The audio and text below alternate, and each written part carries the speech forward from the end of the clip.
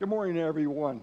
Good to see all of you here this morning. Those of you who are streaming online, you're welcomed as well. I got to thinking, could 2020 get any more weirder than what it already is? But here we are this morning. Of course, our service is different this morning because instead of me standing in front of a physical pulpit, you see me, of course, on the screen that is behind me. And that was done because we're trying to be cautious. I was possibly exposed to the COVID virus. Not really sure, but there was a possibility. And so just in order to be cautious about it, we decided to go this way and this portion of the service anyway. So it is a little bit strange. Maybe you've heard of the conversation that went on in heaven between Peter and an intern angel. Peter says to this intern angel, he says, "Did you finish arranging the future events for the 2020s?" And the angel said, "Yes." "Wait, did you say 2020s as in plural? I mean, are you talking like the full decade?" And Peter said, "Well, yes, what did you think I said? What did you hear me say?" And the angel says to him, he goes, "The year 2020? And Peter said to him, he goes, "You didn't put a whole year's worth of history into 1 year, did you?" Well, this year is a weird year, and it feels a little bit like, we crammed a lot of things into 2020, and so it does seem to be a little bit strange. So here we are this morning together with one another, me not present physically, but online with you, and that's just a joy to be here. Well, as you know, we have been going through this new series that is a part of our theme for this year, and that is identity. And I began talking to you about embracing your unique gifts and talents. And as we talked about our unique gifts and talents, we looked at Romans, the 12th chapter, beginning in verse 1, and going down through about verse 8. And so this morning, I want us to go back and just briefly read this section of Scripture, and then we're going to get properly into the subject of the lesson. So let's read, beginning in Romans, the 12th chapter, beginning with verse 4. Listen to what Paul says.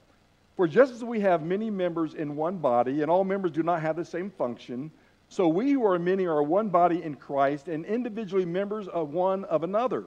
And since we have gifts that differ according to the grace given to us, let each exercise them accordingly. If prophecy, according to the proportion of his faith. If service, in his serving. Or he who teaches, in his teaching. Or he who exhorts, in his exhortation. Or he who gives with liberality. He who leads with diligence, and he who shows mercy with cheerfulness." And so there you have these gifts, and you might recall last week that I talked to you about this lesson on gifts and talents that motivate.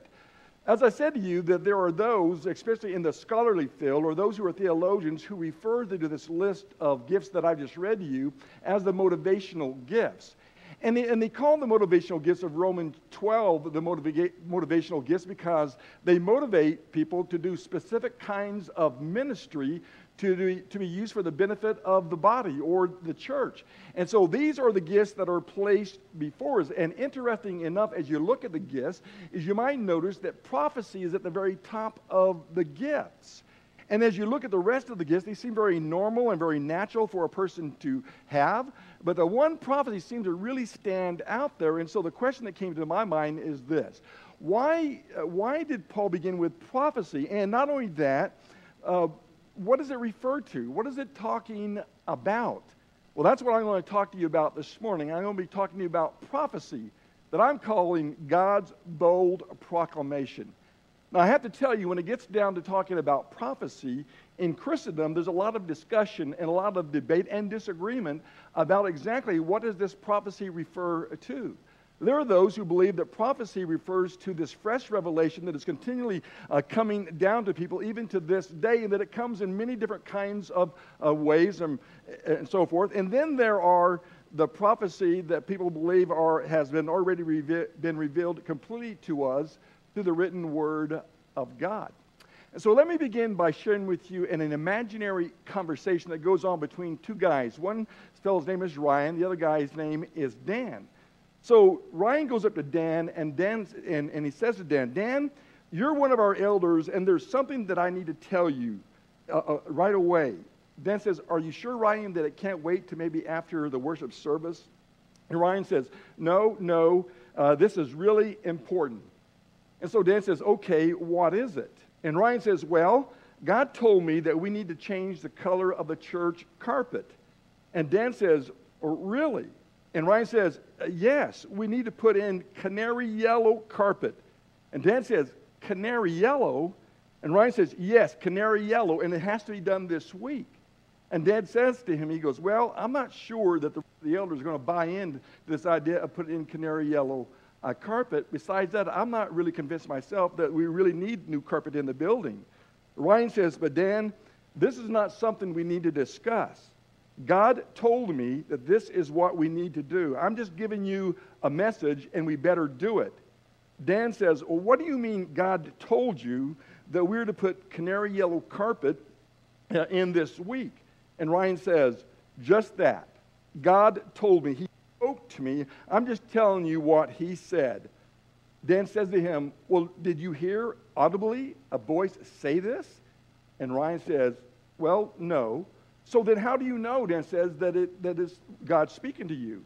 And Ryan says, how do I know? Well, I just know. But Ryan, there's nothing in the Bible that even remotely talks about the color of carpet. Frankly, even canary carpet is not something that I would think God would want to put into a church building. And now Ryan's getting a little bit upset. And so Dan says to him, he says, listen, Ryan, just calm down for a little bit. Don't get overly excited. I think you'll be really interested in the lesson that I have to share with you today. And so listen, and after we'll talk about it. To which Ryan says, well, okay, but I sure hope that Bob Rupp has a big roll of carpet that is yellow on hand and ready to go this week.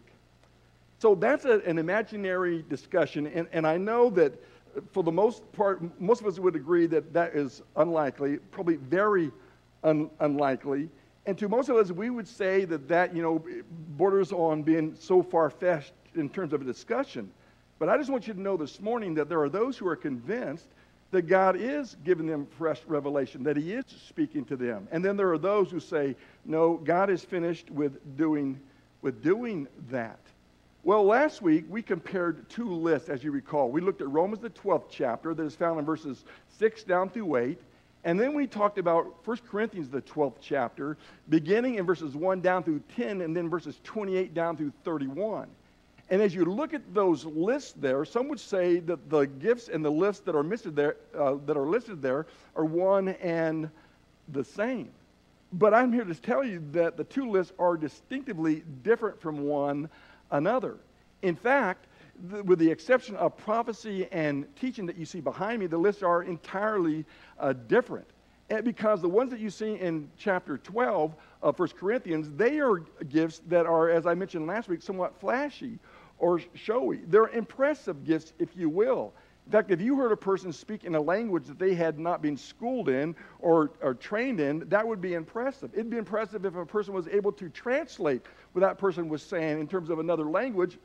You'd be impressed with that if they had not been to school and learned about that language themselves. Or if you saw someone healed of a severe malady or a miracle that was worked, you would find yourself being wowed with that. Whereas when you look at the 12th chapter of Romans and those gifts there, they would be mundane in comparison. These seem very normal and natural that a person would have those. And there's a reason for that. And the reason is over in 1 Corinthians, the 12th chapter, the gifts that are referred to there as being demonstrative or more showy or flashy, they came through the laying on of the apostles' hands. Whereas the gifts of Romans 12 are natural gifts and not miraculous, because no apostle had come there and laid hands on anyone that were Christians in Rome, at least by the time the epistle to the Romans was written. And so they are markedly different between the two. The 7 gifts of Romans 12 are non-miraculous and are with us today. Why? Because they're not dependent upon the laying on of the apostles' hands. And not only that, but every church that is around they belong to, they have those gifts.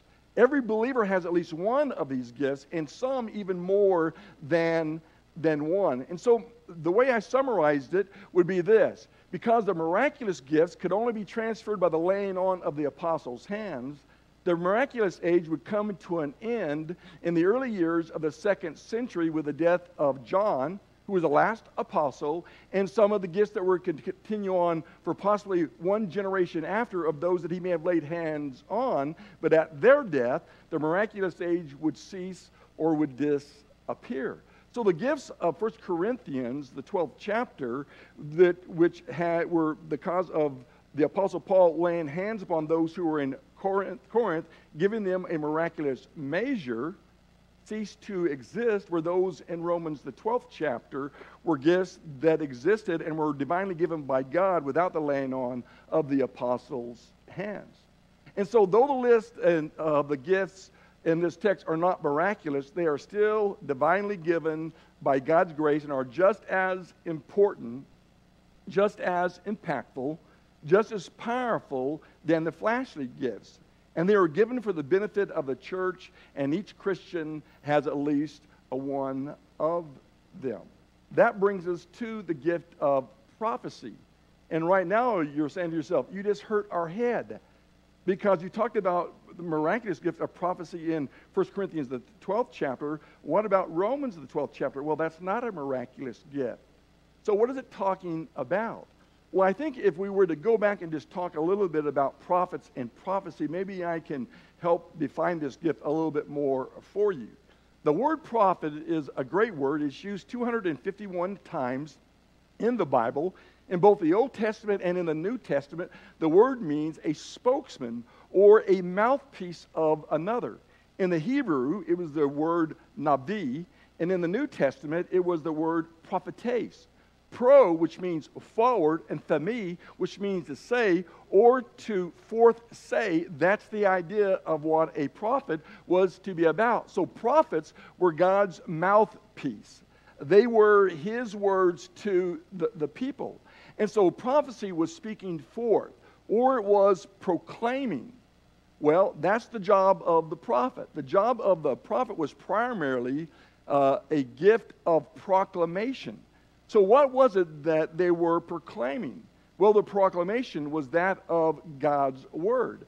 And so that would be true whether you were talking about the Old Testament prophets or whether you were talking about the first century prophets that had the miraculous gift of prophecy.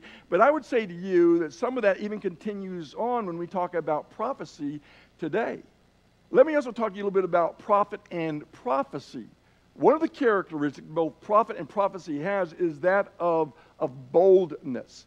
There's going to be a need for boldness because the prophet's message, more often than not, was one of calling God's people to repentance. That's what most of them did in the Old Testament. And let me tell you, when you go and you start talking to people about their sin, about their need to turn back to God, people don't like being told that they're sinners or that they are sinning. Just like today, people don't appreciate it when people today confront others about their sin. And so there is a need for boldness. And so I think one of the things that is very common among those who prophesy would be that of boldness itself, because the message, more often than not, like I said, is that of repentance, turning people back. The other part of a prophet's work was to build up. Some translations say to strengthen or to edify, to exhort or encourage, as well as to comfort or console God's people. I like what 1 Corinthians, the 14th chapter and verse 3 says. The one who prophesies strengthens others, encourages them, and comforts them. So there's a twofold work or job of prophecy, and that is one, to call people to repentance, or to strengthen, to encourage, or to comfort. Now, it's true that when you talk about the godly prophets of the Old Testament, that they received a thus saith the Lord from the Lord that they were to proclaim.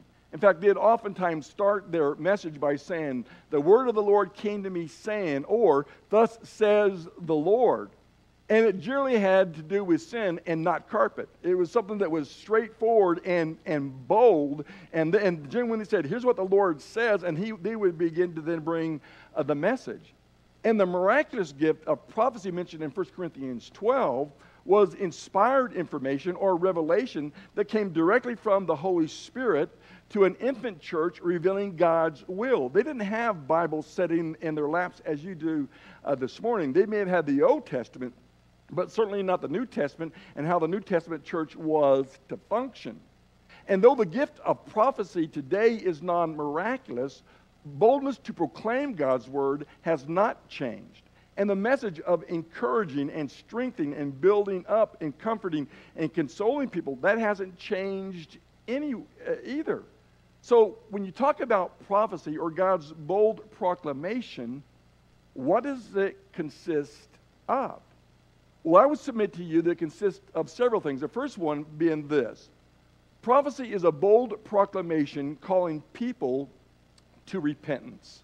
Now, in the Old Testament prophets, they boldly told people to turn to God in repentance. They were saying to them, you people have messed up. You've gone down the wrong path. You've gone in the wrong direction, and you need to turn around, and you need to change, and you need to repent. You need to turn from your sins. You need to trust God along to save you from your sinful selves and ways. You need to look to God for mercy and grace and forgiveness. And they also talked about the fact that God was going to send a Savior in whom you should trust for your future and for salvation. And in fact, that's what Isaiah, in Isaiah the 53rd chapter, was talking about, a coming Savior, or a man of sorrows who would take all the sins and iniquities of the people. Then you talk about New Testament proclamation. In terms of prophecy in New Testament proclamation, boldly they were told to turn people of God to repentance. In other words, they're saying, you've messed up. An example of that would be Galatians the 6th chapter and verse 1. There Paul says, if any of you are caught in a trespass, you who are spiritual, restore such a one in a spirit of understanding, a spirit of gentleness, knowing that you too could be tempted. And so when you talk about a person who is spiritual, well, there's no one more spiritual than those who have a gift of prophecy. And it takes boldness to go to a person that is wayward or going in the wrong direction. So the idea is that they were to turn from sin. A good example of that was Peter. Peter was a great prophet. In fact, over in Acts, the 1st chapter, there Peter, the second chapter, Peter brings the first gospel sermon. And in that gospel sermon, he talks about the death and the burial and the resurrection of Jesus Christ, along with a number of other things. But listen to what it says here, beginning in verse 36. As he begins to conclude his lesson, Peter says this, therefore let all the house of Israel know for certain that God has made him both Lord and Christ, this Jesus whom you crucified. And when the people heard this, they were pierced to the heart and said to Peter and the rest of the apostles, brethren, what shall we do? Notice what Peter said. Peter said, repent and be baptized, every one of you, in the name of Jesus Christ for the forgiveness of sins, and you shall receive the gift of the Holy Spirit. So what was Peter's message to the people when they recognized sin and asked them what to do? His first words were, repent, make a change.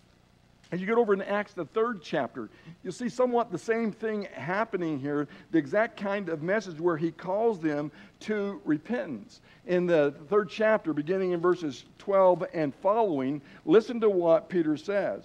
When Peter saw this, that's after he had healed a man, it says, beginning in verse 11, it says, and while he, that is the healed man, was clinging to Peter and John, all the people ran together to them at the so-called portico of Solomon, full of amazement.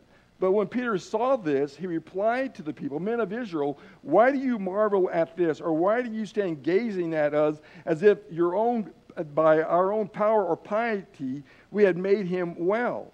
The God of Abraham, Isaac, and Jacob, the God of our fathers has glorified his servant Jesus, the one on whom you delivered up and disowned in the presence of Pilate when he had decided to release him. But you disowned the holy and righteous one and asked for a murderer to be granted to you. But put to death the Prince of Life, the one on whom God raised from the dead, in fact, you are witnesses right now.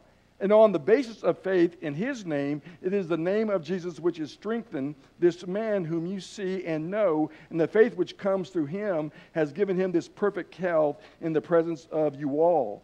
And now, brethren, I know that you acted in ignorance, just as your rulers did also. But the things which God announced beforehand by the mouth of all the prophets, that is, Christ should suffer, has thus been fulfilled. Repent, therefore, and return that your sins may be wiped away, in order that times of refreshing may come from the presence of the Lord. Now, that was a little bit lengthy reading, but I want you to dial in on what he said in verse 19. He tells them to repent.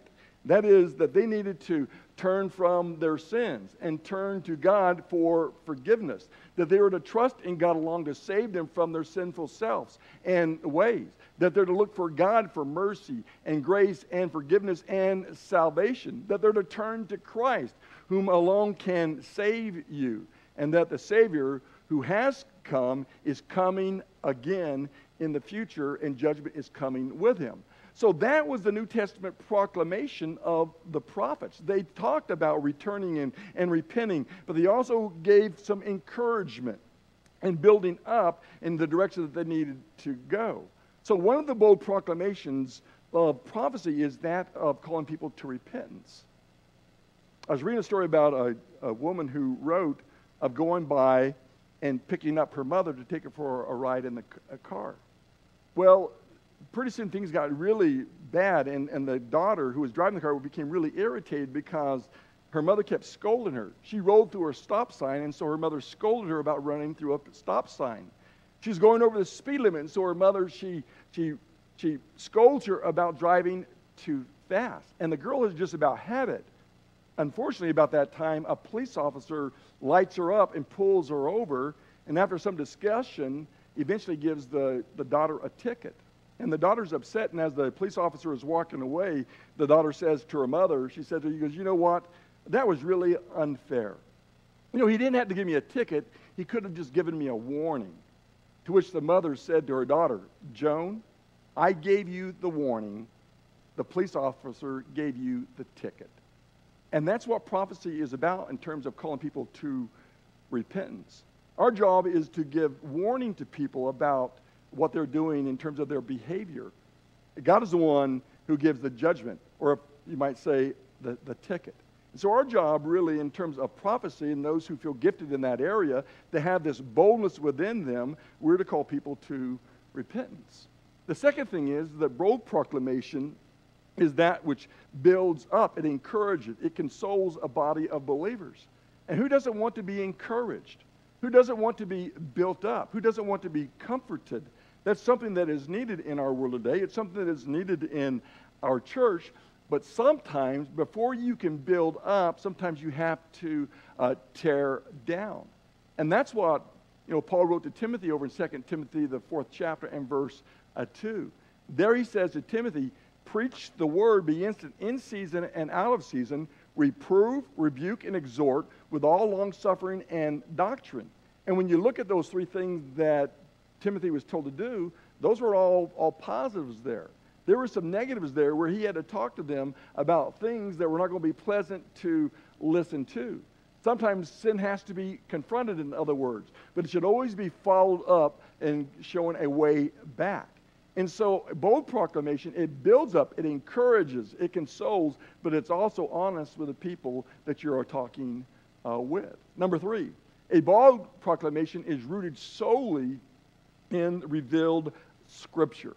And there's a huge advantage there.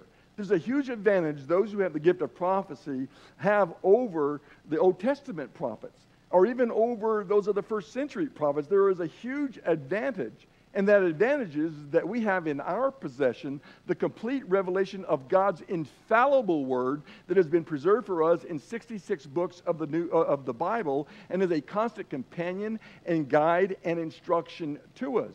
So we don't have to have fresh revelation coming down at us, because we've been given the full revelation of God's word to us. So today's prophecy is proclaiming faith in Christ. Today's prophecy points to the authority of God's word. Why? Because the words that we have as human beings are fallible. That means they're not always correct. But God's word is infallible, and it always tells the truth. So today's prophecy recognizes that they are as human mouths or people are not perfect. And that our perceptions and our interpretation of His word are not always infallible or flawless. There are times when it's possible for us to get it wrong. And that's why we're constantly checking up on one another. And that's why you're constantly encouraged to check me out, or to check anyone who teaches in front out, because we're not infallible. There is a fallibility about us, and we do our best to have the right perception and give the right interpretation, but it doesn't always mean we do.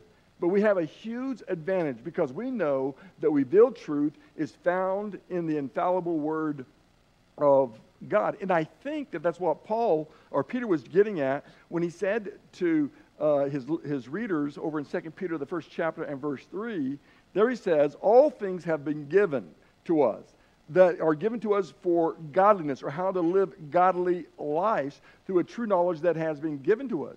So we have been given everything that we need to know. Jude, chapter 1, which is the only chapter, and verse 3, it says that we're to earnestly contend for the faith which was once for all delivered to the saints. So we have God's complete record or his complete revelation, and there's no need to go beyond that word. And then finally, a bold proclamation that reaches out to the lost. Now, when we talk about reaching out to the lost, today's prophecy should motivate you to boldly proclaim the gospel or the good news to the world. And I believe that there are those who are gifted in that way, who have a boldness, that are able to just really suck it up for 15 seconds and run risk and make themselves vulnerable and bring the good news to those who are in the world. And it's necessary because not everyone is in a relationship with God, and that the people who are outside of a relationship with Jesus have a sin and a grave problem, and Jesus is the answer or remedy for both. So Jesus died for our sins.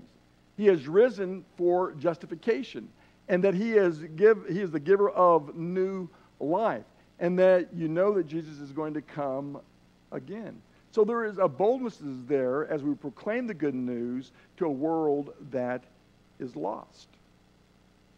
How do you know if you have that kind of boldness? I was talking to someone just last week who was telling me about an incident of driving to one of these shortstop like marts, like a Maverick. And they'd gone there to get gas, but they also were buying some milk and so forth. And the attendant came up to them and we're talking. And this person asked this attendant, is there anything that I could pray about for you? And the man said to this person, absolutely. And the person was a little bit shocked because they didn't necessarily expect that, but they says, yes, please pray for me. And then they got into a discussion, and the discussion centered around his daughter. And the person that was talking to him says, well, I have some girls myself. And so they got into a great discussion. And discussion began to move towards spiritual matters. Here's a person who, for 15 seconds, was bold and asked another person if they're willing, if there's something that they would like them to pray about, and they got a positive reaction. I'm not saying it always goes that way, but there's a boldness that is there, and that maybe we need to practice that kind of boldness. And maybe that's how you identify if you have that gift, is the boldness that is in you to proclaim the good news of Jesus Christ. So when you break it down, when you talk about prophecy, it's a bold proclamation calling people to repentance. It's to build up, to encourage, to console the body of believers. It's solely revealed in the Scriptures. And then lastly, it reaches out to a lost world. Let me see if I can begin to wrap this up and talk to you about some cautions and responsibility when it comes down to prophecy. The first one is this. A bold proclamation is to be done according to the portion of faith given. And that's what he says in Romans 12 and verse 6. There he says, those who have the gift of prophecy according to the proportion or the measure of their faith. And so what is to be proclaimed is to be God's word set forth in the inspired writers of the Scripture. Jude 1 says, earnestly contend for the faith which was once and for all delivered to the saints.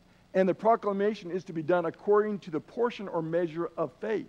That is, according to the ability or boldness which God has given to us. And the warning is that we're not to go beyond or tell more than what is revealed in God's Word.